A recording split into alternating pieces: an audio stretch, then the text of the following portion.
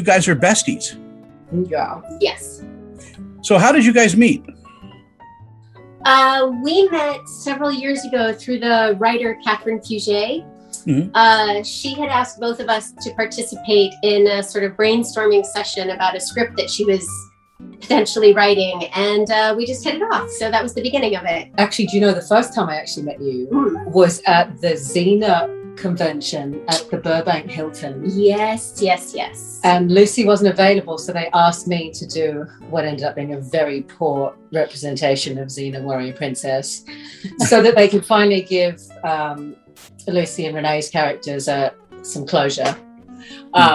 And Adrienne was there, you were there, and Adrienne was doing this beautiful project where you were interviewing people about love. Yes. I have my little mob project from the Mouths of Babes, and I was just interviewing everyone, and I cornered you and I asked you all of these deep, meaningful questions, which not everybody answers deep and meaningfully, but you did. And oh, Jesus. Well, and unbeknownst to Adrienne at the time, my marriage was just on life support.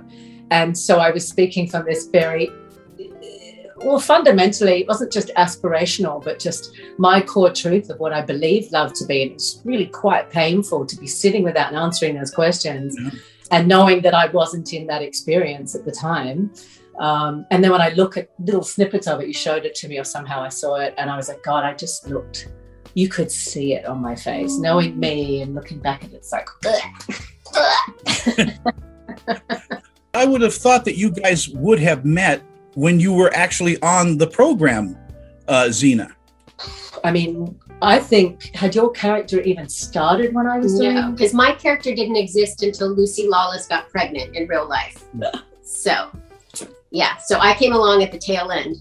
Yeah. That happened to me. That's really fun when one of the leading ladies or the leading lady gets up the duff, as we would say in Australia, and then they suddenly have to get very creative with their storylines, and a new opportunity emerges for someone else. Well, that happened to you, Claudia, on Stargate. That's exactly right. Amanda Tapping was starting her family, and they said, gosh, we've got to find a way to attempt to fill the void, not that she's replaceable in any way. So they thought, let's just take a complete extreme turn and throw in different energy, which they'd done years before with me when a show was Country Practice. That was my first big break when I was 20, I think 21, and I played Nurse Claire Bonacci. So I'm highly qualified now to put band-aids on people. My mum and I joke about it all the time because my parents are both doctors, so watching me play this ditzy country nurse is pretty hilarious for them. Anyway, same thing with Country Practice. The show was that they just cast me, and then they heard that the network was about to drop the show, and they said, let's make her a regular character and just revamp the show. She'll be the breath of fresh air that everyone's been waiting for. Several times that happened. Like, I was the risk, and it didn't necessarily pay off. Back in the day, they used to bring Ted McGintley in for that exact reason. You know, he killed Happy Days. He killed, it just. I don't know. I think the shark and water skiing in a leather jacket probably killed that show. Yeah, well, I think the writing killed that show. Claudia, when did you fall in love with acting? Good question. I mean, it sort of chooses you. Just watching the Bee Gees documentary the other night, it was really lovely to hear all these songwriters say songs aren't really written, they're written through you. They're sort of created through someone. And so you kind of realized, I think early on, that you're a vessel for something, because things seem to just come out of you that you weren't expecting, especially at a young age, and you have no way of understanding why you're able to do something or tell a story or whatever. I was a highly relational creature from a very young age, wasn't getting the attention I needed, classic younger child, and then was cut because I was so chatty in class with undiagnosed ADD. I would be cast as the lead in the school play, whatever it was, every year. So from kindergarten on, that was me. But I had a very musical background, so everyone assumed that I would do the music, but I ended up getting too much. It was too loaded. My ability to perform seemed predicated upon so many, factors that, where failure wasn't really an option. And I just would start to manifest physical symptoms and get sick because I had so much anxiety that I didn't understand. And acting was the back door in a way to sort of, oh, well, I know I can sort of do this. I had less experience with it, but I want to give this a try because no one's expecting it of me. Adrienne, how about you? Growing up in Missouri, when did you actually fall in love with performing and acting? Well, I had been a dancer since I was tiny, so I had always been on stage, but it wasn't until my senior year of high school that I literally fell into an acting class. I went to a photographer to get my senior portraits done, and he upsold me to take this class that he was trying to sell out for the weekend. And I was kind of interested, but the truth is I just didn't know how to say no. I just didn't really have that skill, truthfully. And as Jane Fonda says, no is a full sentence. Exactly, but I had not yet learned that lesson. Yep. But in this one instance, it was a good thing because I took the weekend workshop at this little tiny town in Missouri. And strangely, it turns out that he was flying in casting directors from Los Angeles because he used to live there. And I ended up getting offered a job out of that weekend. The material they were using was what they were currently casting. And it was just like that. And my parents, of course, were like, scam alert. They thought that was ridiculous. So, of course, the job didn't happen, but it lit a fire in me. Suddenly I knew it was possible. Like, it wasn't just a dreamy thing. It was actually a potential career. And I just jumped in feet first. Your parents were fully supporting you in this career move? Once they realized there was absolutely no getting me to turn back on it, then yes. I mean, I had certain requirements. I had to graduate high school before I could move to California. And in California, I had to go to college. So there were certain markers that I had to fit. But as long as I did those, they were fully supportive. And they've honestly been wonderful ever since. They really loved it and gotten a kick out of it. And, you know, sometimes it's humiliating, and, you know, they're also there to help nurse my wounds. So it's all good. It is all good. Claudia, your parents were in the medical field. Yeah. How did they react when you said, I'm going to be an actress? Well, my dad, I think, was probably a frustrated comedian. I mean, he was first generation Holocaust survivor. So his parents escaped with 3 hours to spare, and then they arrived on a boat from, crossing through Europe from Canada down to Australia. And the minute they got off the boat, his dad just forbid any German to be spoken, and they wanted to assimilate immediately. And he had, and there were very tight parameters for kids in that situation. It was, no, you're going to carve out a life for yourself. If you have any intelligence, you're going to be a doctor, or you're going to be a lawyer, or those were the professions that seemed to do well, and they wanted their kids to have some kind of stability and set themselves up financially. So my dad went into obstetrics and gynecology because it was the most positive form of medicine in his day, because back then it was, guess what, you're pregnant. And nowadays it's like, so. Was there a big audition process for Xena, Adrienne? Maybe, but I didn't notice. Wow. No, the truth of it is I was part of another project when Xena came calling initially, and they were looking to cast Xena's nemesis, and that's all that they said about it. And so I literally turned down the audition because I couldn't really make it, but I didn't fight to try to make it because I thought there's no way they're going to cast someone who's a white brunette to play the nemesis. That's just never going to happen. I look too much like her. And so a couple of weeks passed, they didn't find what they wanted and came back to me. It ended up going my way, and it wasn't until after I was hired that I found out they were casting for her daughter. So all the stuff, it's such a lesson, because all the stuff that I thought was working against me was actually the magic weapons. Wow. So, yeah, trippy. Really take that in. Exactly. Really take I that would in really feel it in my body. Where do you feel that in your body? Now it's everywhere. Oh my God, I'm so proud of you. Me too. Claudia, how about for Stargate? Was that the casting director? Did you have to go up in front and audition for that?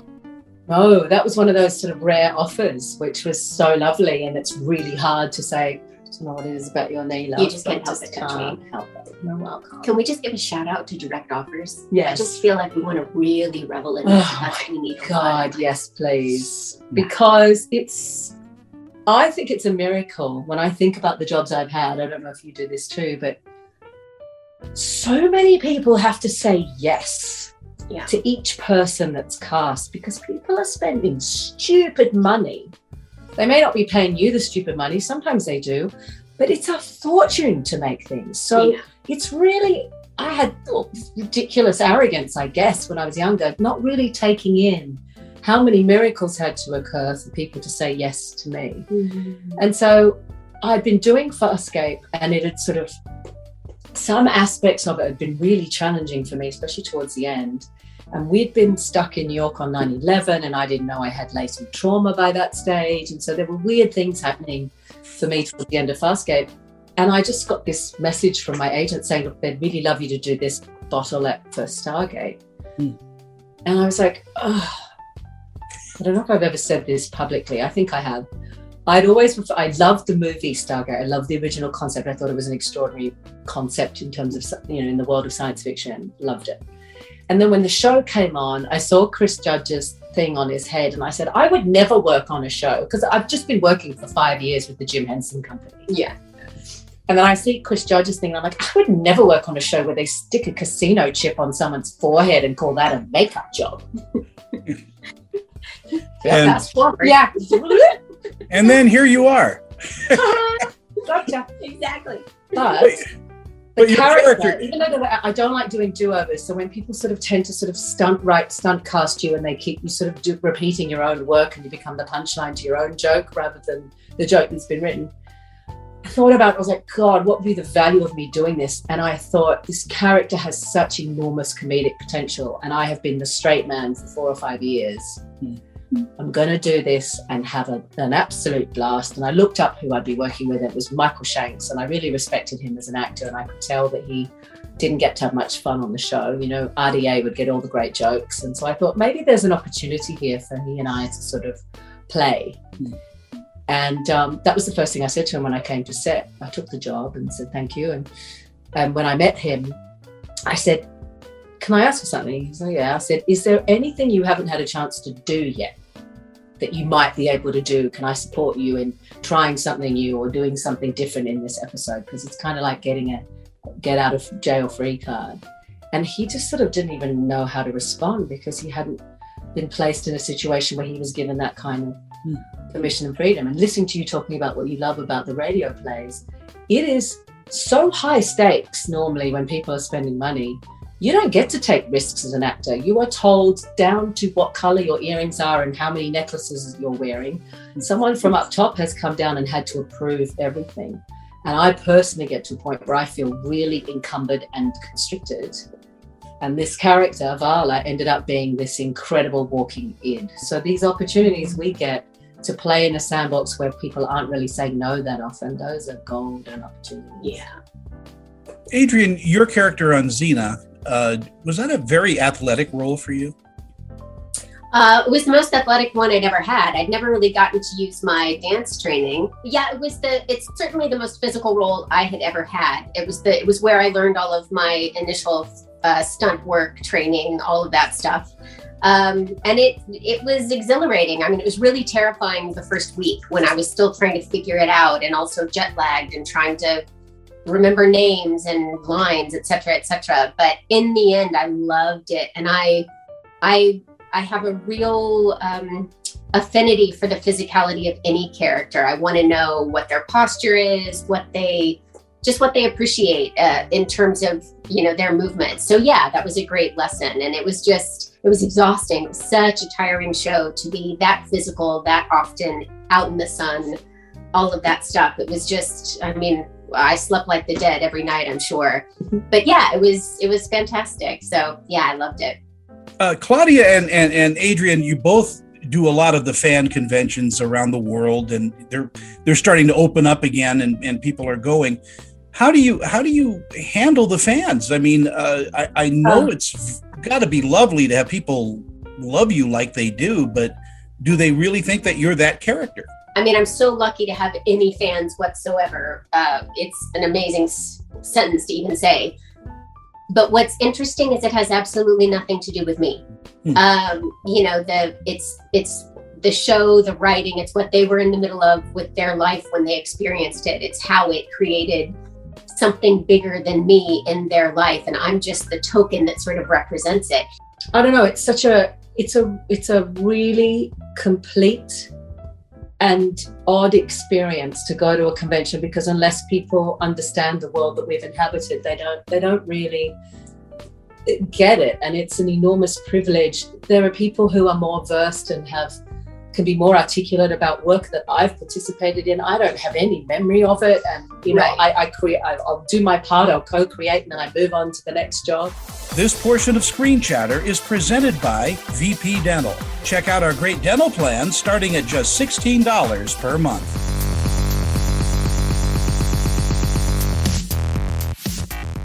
You know, during COVID, watching way more television than I ever have in my life, I now feel really connected to certain shows. And I think about it, I'm like, I would be at a complete loss for words, or a blubbering mess if I was to meet anyone in those shows, because there's this bizarre intimacy that occurs for the viewer, and it becomes extremely difficult to then be whatever normal is when you actually get to meet them. It's very odd, and it's unfair in a way, because you just want to connect and be normal. I will say COVID has cured me of the politesse that I've had up until now.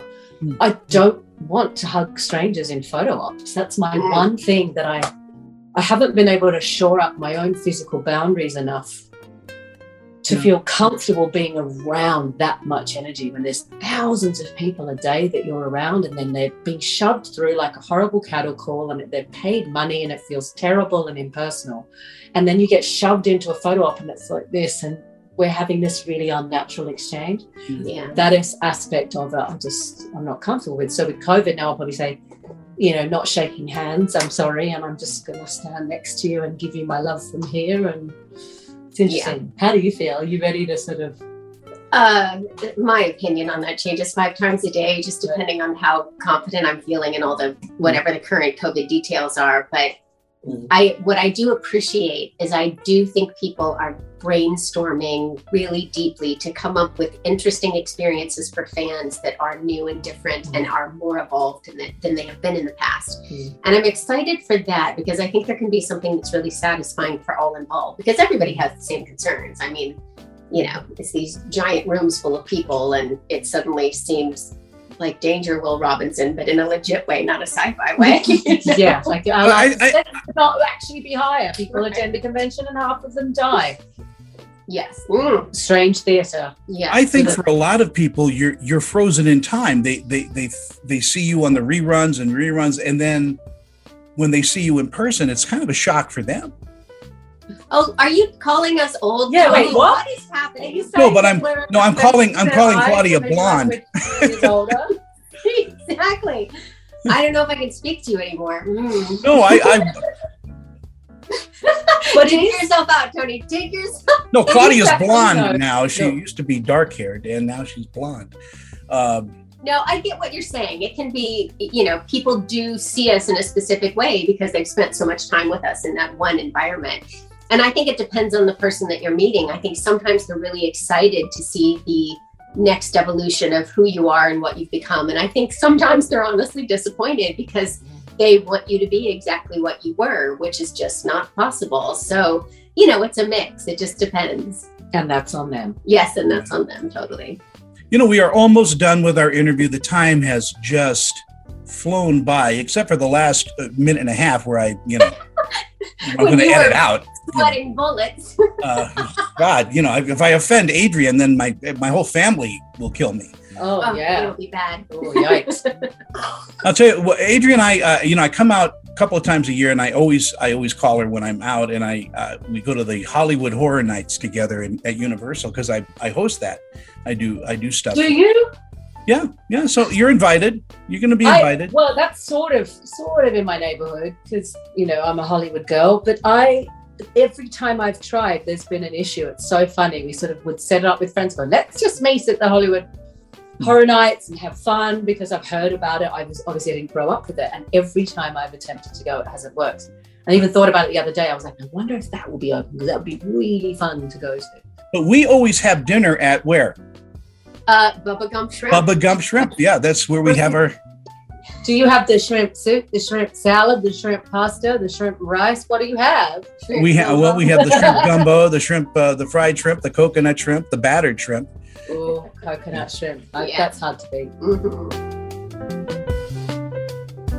I want to thank you both for doing this. This is such a joy, and this is what I honestly would love Screen Chatter to be, is just this wonderful open conversation. We learn a little bit about each other. Clearly learned some important things about us today. I'm terrified. I was just thinking, if this was educational, I have no clue what people know. But it was fun.